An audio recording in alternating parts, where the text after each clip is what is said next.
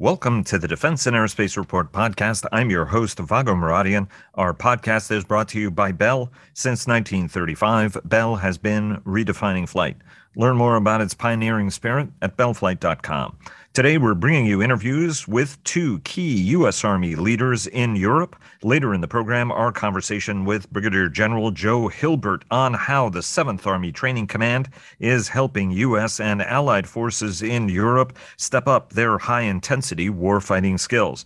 But first, at the Association of the United States Army's recent conference and trade show in Washington, D.C., we met with Major General James Smith, the commander of the U.S. Army's 21st Theater Sustainment Command, headquartered in Kaiserslautern, Germany, that serves as the logistical backbone of U.S. and allied forces in Europe and Africa. Before we get started, Leonardo DRS sponsors our global coverage, Northrop Grumman sponsors our weekly cyber report and our cyber coverage overall, General Atomics Aeronautical Systems sponsors our coverage of strategy, and Rafael USA sponsored our coverage of AUSA 2021. Here is our conversation with Major General Smith. And it is my honor to welcome on the program United States Army Major General James Smith, who is the commanding general of the 21st Theater Sustainment Command, certainly one of the most important U.S. military commands, and certainly in Europe, that provides the logistical backbone, not just for the United States Army, but also for our NATO allies and partners. Sir, thanks so much for joining us. Hey, Vago, thanks a lot, and glad to be on board and be part of this session. Absolutely. This is something that's been a long time coming. Your two predecessors, General Shapiro as well as General Mohan, did a terrific job in sort of re-gearing to a great power mindset, getting to that logistical posture that may be highly contested. I know that that's your top priority as well. What are your priorities for the command? How are you continuing this transformation journey? And what are the capabilities you need to deliver? Given that you're up against an adversary that is highly adaptive, highly intelligent, and is going to be actually putting you in a position to do logistics on a move in a way that we haven't seen in decades? Yeah, great question, Vago, and appreciate the opportunity to answer it. And so first and foremost, you just named two great logisticians that preceded me in command of the 21st, and they left us, as well as U.S. Army Europe and Africa, in great shape. And now it's an opportunity for me to pick up where they left off and continue on. Really what I see in front of us is making sure that the U.S. Army Europe and Africa commander, as well as the EUCOM commander, has options in the context of creating a credible deterrent force against any adversary, so to speak. And for me, primarily what that means for the 21st Theater Sustainment Command is ensuring that the theater is set. And so we call it setting the theater, and we do that in the competition phase that we find ourselves in right now. And when I talk about setting the theater, what I'm really referring to is making sure that we have all of the commodities that we would need to sustain the warfighter in a position that the warfighter, that we can actually extend what I would call the operational reach of the warfighter. And we do that through a host of different venues. So one is pre-position stocks. So we want to make sure that Army pre-position stocks are in place, are established and set to the point that we could rapidly issue these pre-position stocks to units that would rotate and fall in on them. Another line of effort that we're working on right now is really ensuring that we don't have any barriers in terms of movement of equipment and supplies through what we call the reception staging onward movement process. And so what that means is, as you know, in the European theater, there's a lot of countries and borders that we would have to cross to get from one point to the next. And the time to figure out where the friction points are is really now, not when we have to move the equipment. And so we're working very, very hard in that regard across all of our NATO allies and our partners to ensure that we understand, the host nation rules and regulations, and we've created agreements that would rapidly move military equipment from one place to the next. What are some of the cultural changes that are going to be required here?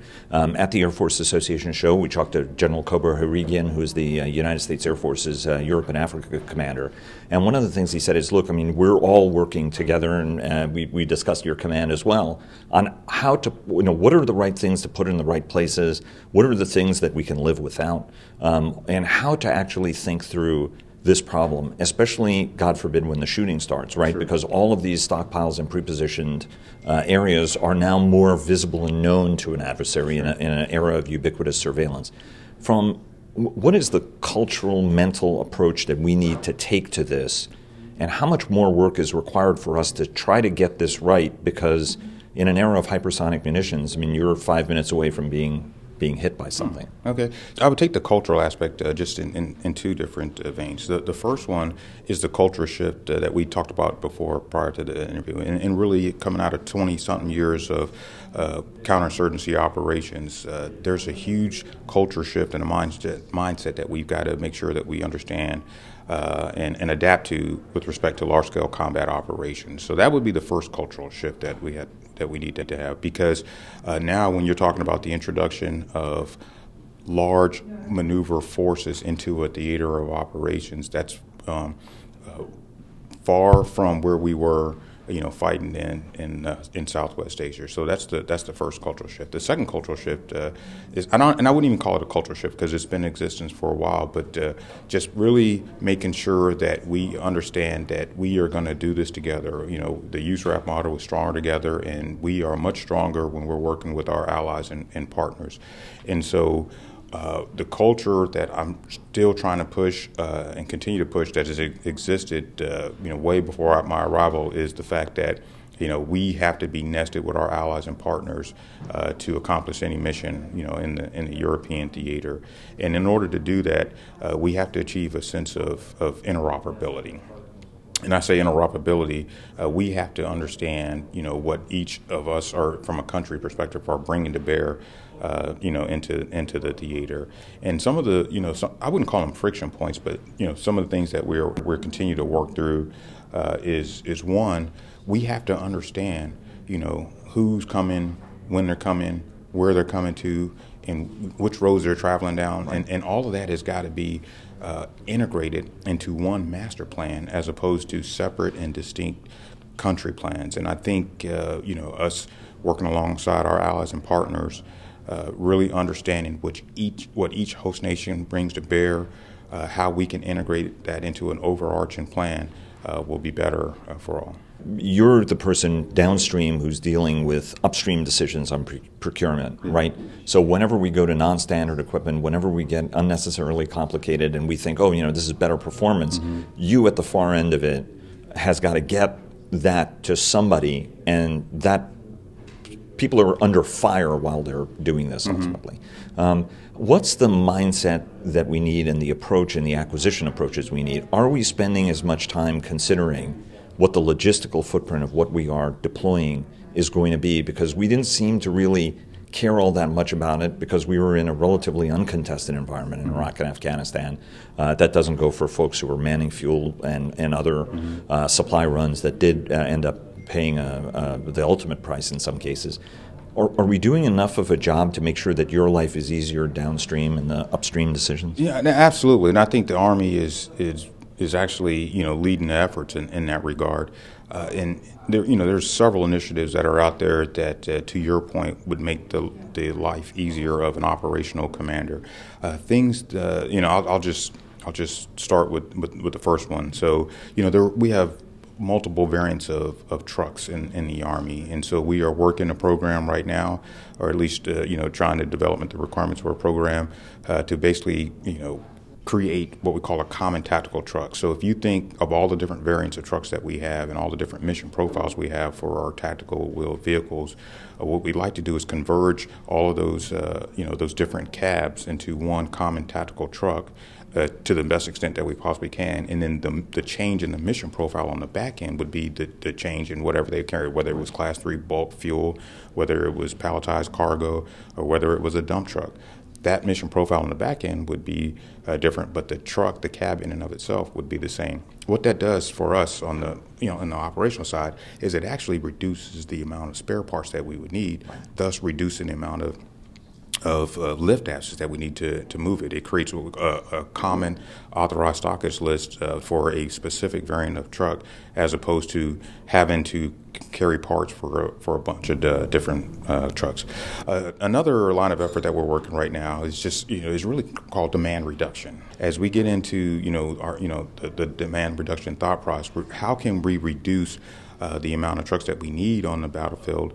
And part of that is high electrification of vehicles, because as you electrify, engines and trucks in that regard, what you're doing is you're reducing the Class 3 fuel demand on the battlefield, and that's less trucks that we have to move, less soldiers that are on the road moving it as well.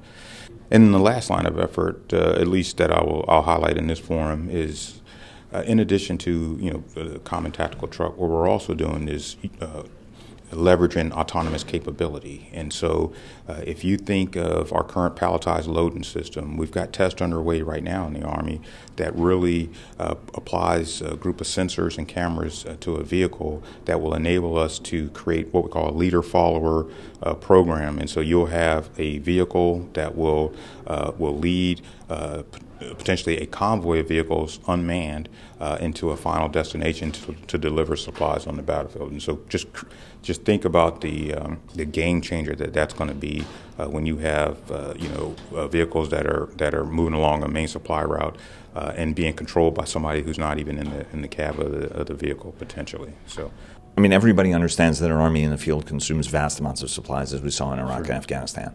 But in a high-intensity, big Army context, every armored division is consuming, I remember this from my early days as a reporter, almost an aircraft carrier's worth of supplies a month. And that's now, you're going to have multiple divisions in the field. Artillery divisions use up even more resources. Are you going back to Cold War basics here and reviewing battle plans and things like that to see how earlier generations managed to do this? Because the infrastructure we had was much, much stronger back then, right? I mean, we had port facilities that were designed to accept tanks and stuff. We're not doing that as much anymore. I mean, do we have that? How are you thinking about this, and how are you going to the past for lessons about what we should be doing in the future? Yeah, sure. So great question. So two things. One, we are going back and reviewing, some of the history, that have brought us to where we are right now, understanding that we've transitioned to really focusing on large-scale combat operations and aligning with the National Defense Strategy. What I'll tell you is what we won't be able to do is build the mountains and mountains of iron and supplies that we had before. And so we really have got to leverage our logistics programs and ensure that we can introduce the requisite amount of sustainment that we would need into the theater. I don't think we will have the same amount of time that we may have had to build up forces. That's me speaking, and so we've got to make sure that we can sustain a large fighting force, but not necessarily build up the same stockpiles of commodities that we had before. And talk to us about a program that General Mohan was proud of, which is a many line long portable pipeline that you can use to move fuel, because you don't realize how important something like that is until you don't have it. Talk to us about that program and why it's so important. No, so the Army several years ago, did a study and created what they called the large-scale combat operation, or the Let's Go gaps. And so there was 18 gaps, and the one that you're referring to is gap number 4, and our ability to move Class 3 bulk supplies. And so as we look at our theater that we're operating in, one thing that we know is we need to augment our current capability with respect to Class 3 bulk. And so there's a program underway that we're working with the Department of Army to gain additional capability. It's called the Early Entry Fuel Distribution System, and there's some other tactical petroleum terminals that we're looking at. And then what that goes back to is my earlier comment of being able to extend the operational reach of our maneuver warfighters. And so a lot of effort and a lot of planning going away to really close the gap in that regard. Sir, thanks very much. I think you're leading one of the most interesting units in the entire United States military. Best of luck to you, and hopefully we will visit with you next year. Thanks for the opportunity. I appreciate it. And a word from our sponsors. GM Defense sponsors our technology coverage. L3 Harris sponsors our coverage of Joint All-Domain Command and Control. And Fincantieri Marinette Marine sponsors our naval coverage. Also at AUSA, we met with Brigadier General Joe Hilbert, the commander of the 7th Army Training Command, headquartered at Tower Barracks in Germany. The command plays a key role in preparing U.S. as well as allied forces for high-intensity combined arms warfare as the NATO alliance works to bolster its capabilities to deter potential Russian aggression. Here's our conversation with Brigadier General Hilbert. And it is my honor to welcome to the program United States Army Brigadier General Joe Hilbert, who is the commander of the 7th Army Training Command in Grafenwehr in Germany, a training center that was built in the crucible of the Cold War to prepare not just the United States but also German Army. Indeed, it's a German Army training base, and it is also a key NATO capability as well. Sir, thanks very much for joining us. Well, thanks for having me. It's good to be here. An absolute honor and pleasure. You are definitely in a key position at a time when the United States in Europe and around the world is stepping up its great power game. There's no more great power place than Grafenwehr and Hohenfels, some of the world's finest training complexes.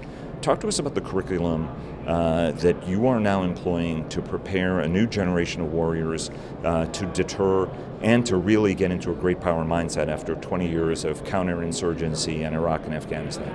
Yeah, so that's a great wide question, but you know what, we're employing a lot of techniques that we would call classical techniques, right? I mean, if you're going to shoot a rifle, if you're going to shoot a howitzer, if you're going to shoot a tank, the physics of that hasn't changed that much, right?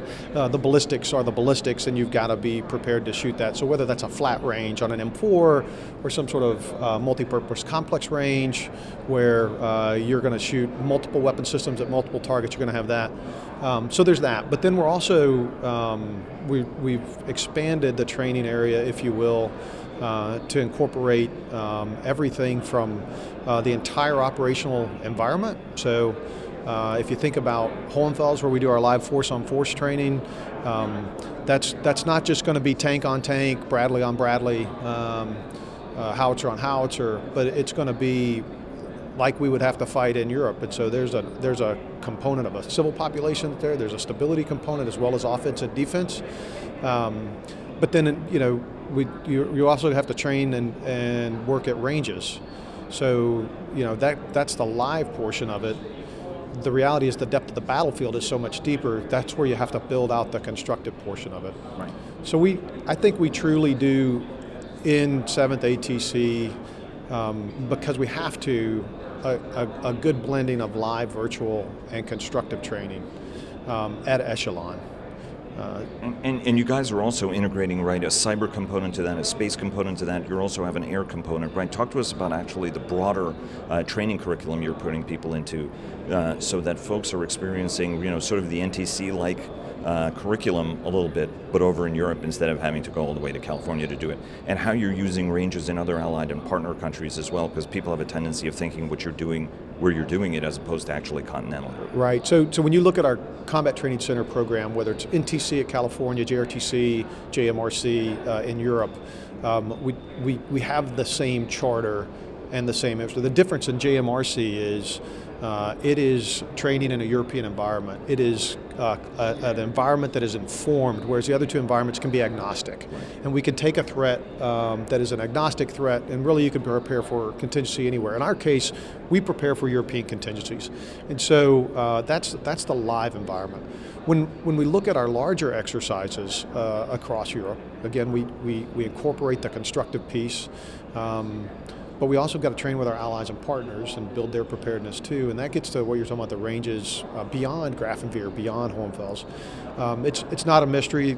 Hohenfels is the smallest combat training center by geographical landmass, but when we open it up constructively, we've got all of Europe to play with. We connect it with other training centers, and it's not uncommon for us to do an exercise where the brigade is in the box, is live in the box, and on the flank, north and south, are brigades in 2 other European countries in a constructive environment fighting underneath a multinational division there in Hohenfels. With it, they're under the mission command of a multinational division, be it a NATO MND or like our last rotation where we had 3rd UK providing the HICOD.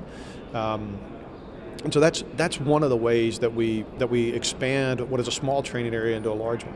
If you look at Grafenwehr, again, smaller by comparison to U.S. standards, but it's not the only place where we train just for that live ballistic solution of the tank, right?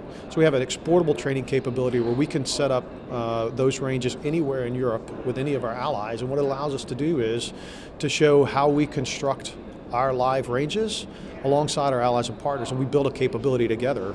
And I think it's pretty powerful when you have a NATO of 30 members that can't just fight together, but in order to fight together, we got to train together. And we do that through our established Grafenwehr Hohenfels training infrastructure, but also when we export our training infrastructure, whether it's the CTC, JMRC going to another country and setting up for a force-on-force exercise, or whether it's Training Support Activity Europe that runs our ranges, and being able to export our training devices and our simulations devices throughout any European country, and even now down into Africa with the merger of U.S. Army Europe and Africa. Right, absolutely, a vast geographic area.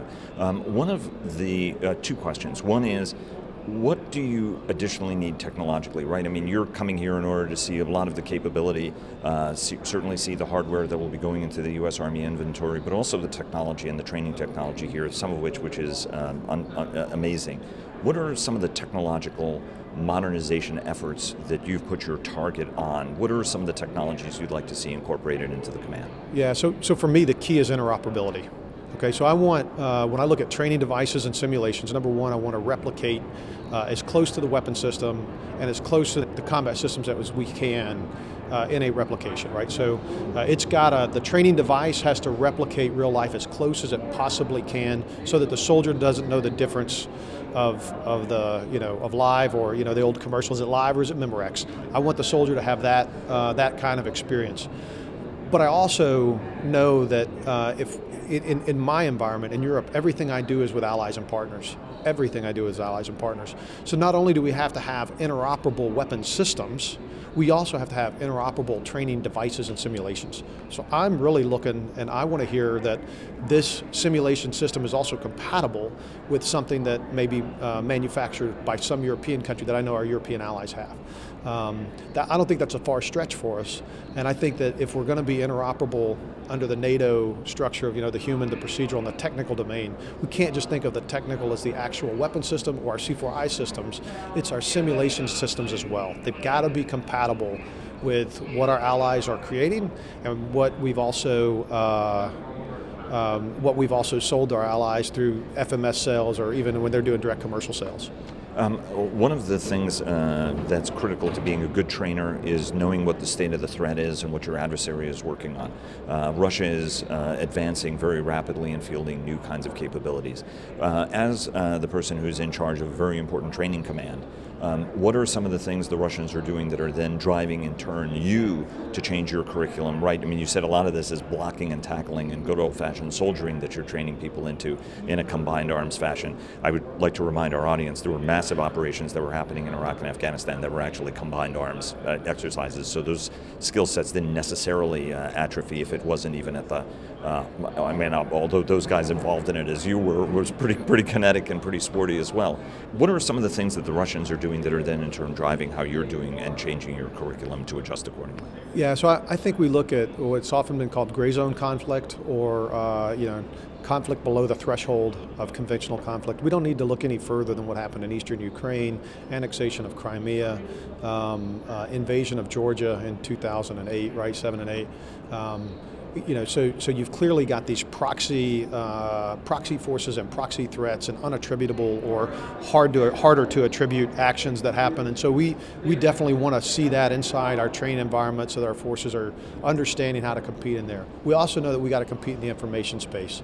So look no further than cyber attacks up in Estonia, meddling in democratic elections, and not just in the U.S., but I tell you, that was a concern for a recent German election too, just talking to my neighbors there. So we know we've got to compete in the information space, and we know that we've got to compete in a space where our adversary might be using means that are less than attributable, and so we incorporate that into, and we know that that'll all happen at all times inside of conflicts. We incorporate that into the exercises and into the scenario, and then I think candidly, we remind all our training officers we are training in the competitive layer. And don't think that we're not being watched, that we're not being observed, and the training that we're doing is not, it's not of interest, or I mean it is not of interest, it is absolutely of interest, right? We'll remove the double negative. It's absolutely of interest to our adversaries. They're watching it, and they're watching how well we conduct it. And the goal of it is we're prepared, and therefore we create that deterrent effect through preparation. Do you? So that's there isn't an Army leader, a military leader, that's not also a tough judge of your own performance, but also a pretty good judge of what an adversary capability is when you see it, especially you, since you're in this business. Are what we're telegraphing to them sufficiently deterrent? Are you satisfied with the performance of the folks who are going through the curriculum? And conversely, there's always debate about how good the Russians are. How good are they from the professional eye of a professional soldier?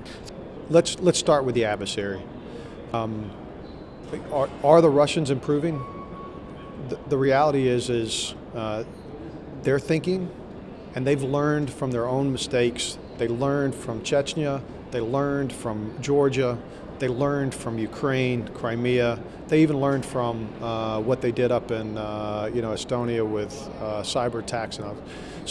And Syria also. And Syria, absolutely, they've gone to school in Syria, right? So we're dealing with an adversary that's a thinking adversary, that's a learning adversary, and they're trying to adapt and they're trying to incorporate their own lessons learned. They're also not 10 feet tall and 700 pounds, right? I mean, this is a defeatable adversary, okay? And what I see from our allies and partners is an ability to compete and an ability to win in this environment, hands down. If I look at the NATO alliance alone, we're 30 united members. We're 30 members with common goals and purposes. And I watch our training, and I watch improvement in our training in every exercise, right? Day 10 is always better than day 1. Because we're thinking and we're learning and we're applying lessons learned. All that said, the quote that just burns in my mind is a quote that's attributed to Colonel Ralph Puckett, our most recent Medal of Honor awardee. And that was, be proud but never satisfied. And I think that's what we have to incorporate into our training. We need to be proud of the training that we're doing. We need to be proud of the accomplishments we've got. But if in the AAR we don't talk about what we're going to improve and what we're going to get better on, we're doing a disservice to ourselves and our soldiers. So that model of just be proud but never satisfied, I'm absolutely proud of the training we conduct. I'm proud of the effects that we create, but I'm not satisfied yet, because I know there's other things we can continue to do better. Well, let me ask you one last cultural question, right? In 20 years of Iraq and Afghanistan, everybody got used to using radios, having ubiquitous information. If I need a flying overhead asset, I could do that. The Russians are going to contest in cyber. It's going to be extremely powerful electromagnetic capabilities, some of which we're beginning to feel. As you mentioned, the disinformation element of it. How is the culture change? How are you engineering and helping engineer that culture change so that soldiers can operate on mission command without the 8,000-mile long screwdriver or even the 200-mile long tactical screwdriver that sometimes people felt they were getting? Right. So I mean, we incorporate that. We absolutely incorporate in the exercise, whether it's world-class cyber op4, getting into the network, or candidly turning the network off and having periods where you don't have access to the network or you don't have access to your comms platforms. There are other times when the terrain and the environment does that for us. And so you'll see it where something will happen in the battlefield that will cause a unit to lose communication with a subordinate organization. We're going to train mission command right then and there, because it's going to happen. And so both by intentional injects to turn off and remove capabilities, that's one way we do it, but then watching and learning as the environment itself creates that level of friction, that's how we're preparing our soldiers for it. And then just going back through as the preparation for the larger exercises, watching units go through and just do that basic blocking and tackling of navigating with a map and compass, learning how to issue proper orders, learning how to issue clear commander's intent and guidance, that then a subordinate leader can go out and execute without the constant, did you want me to do X, did you want me to do Y? It's said that Soviets only had one-way radios, right? We've always had two-way radios, so I'd argue we've been training that a long time, and that's in the culture of where we are.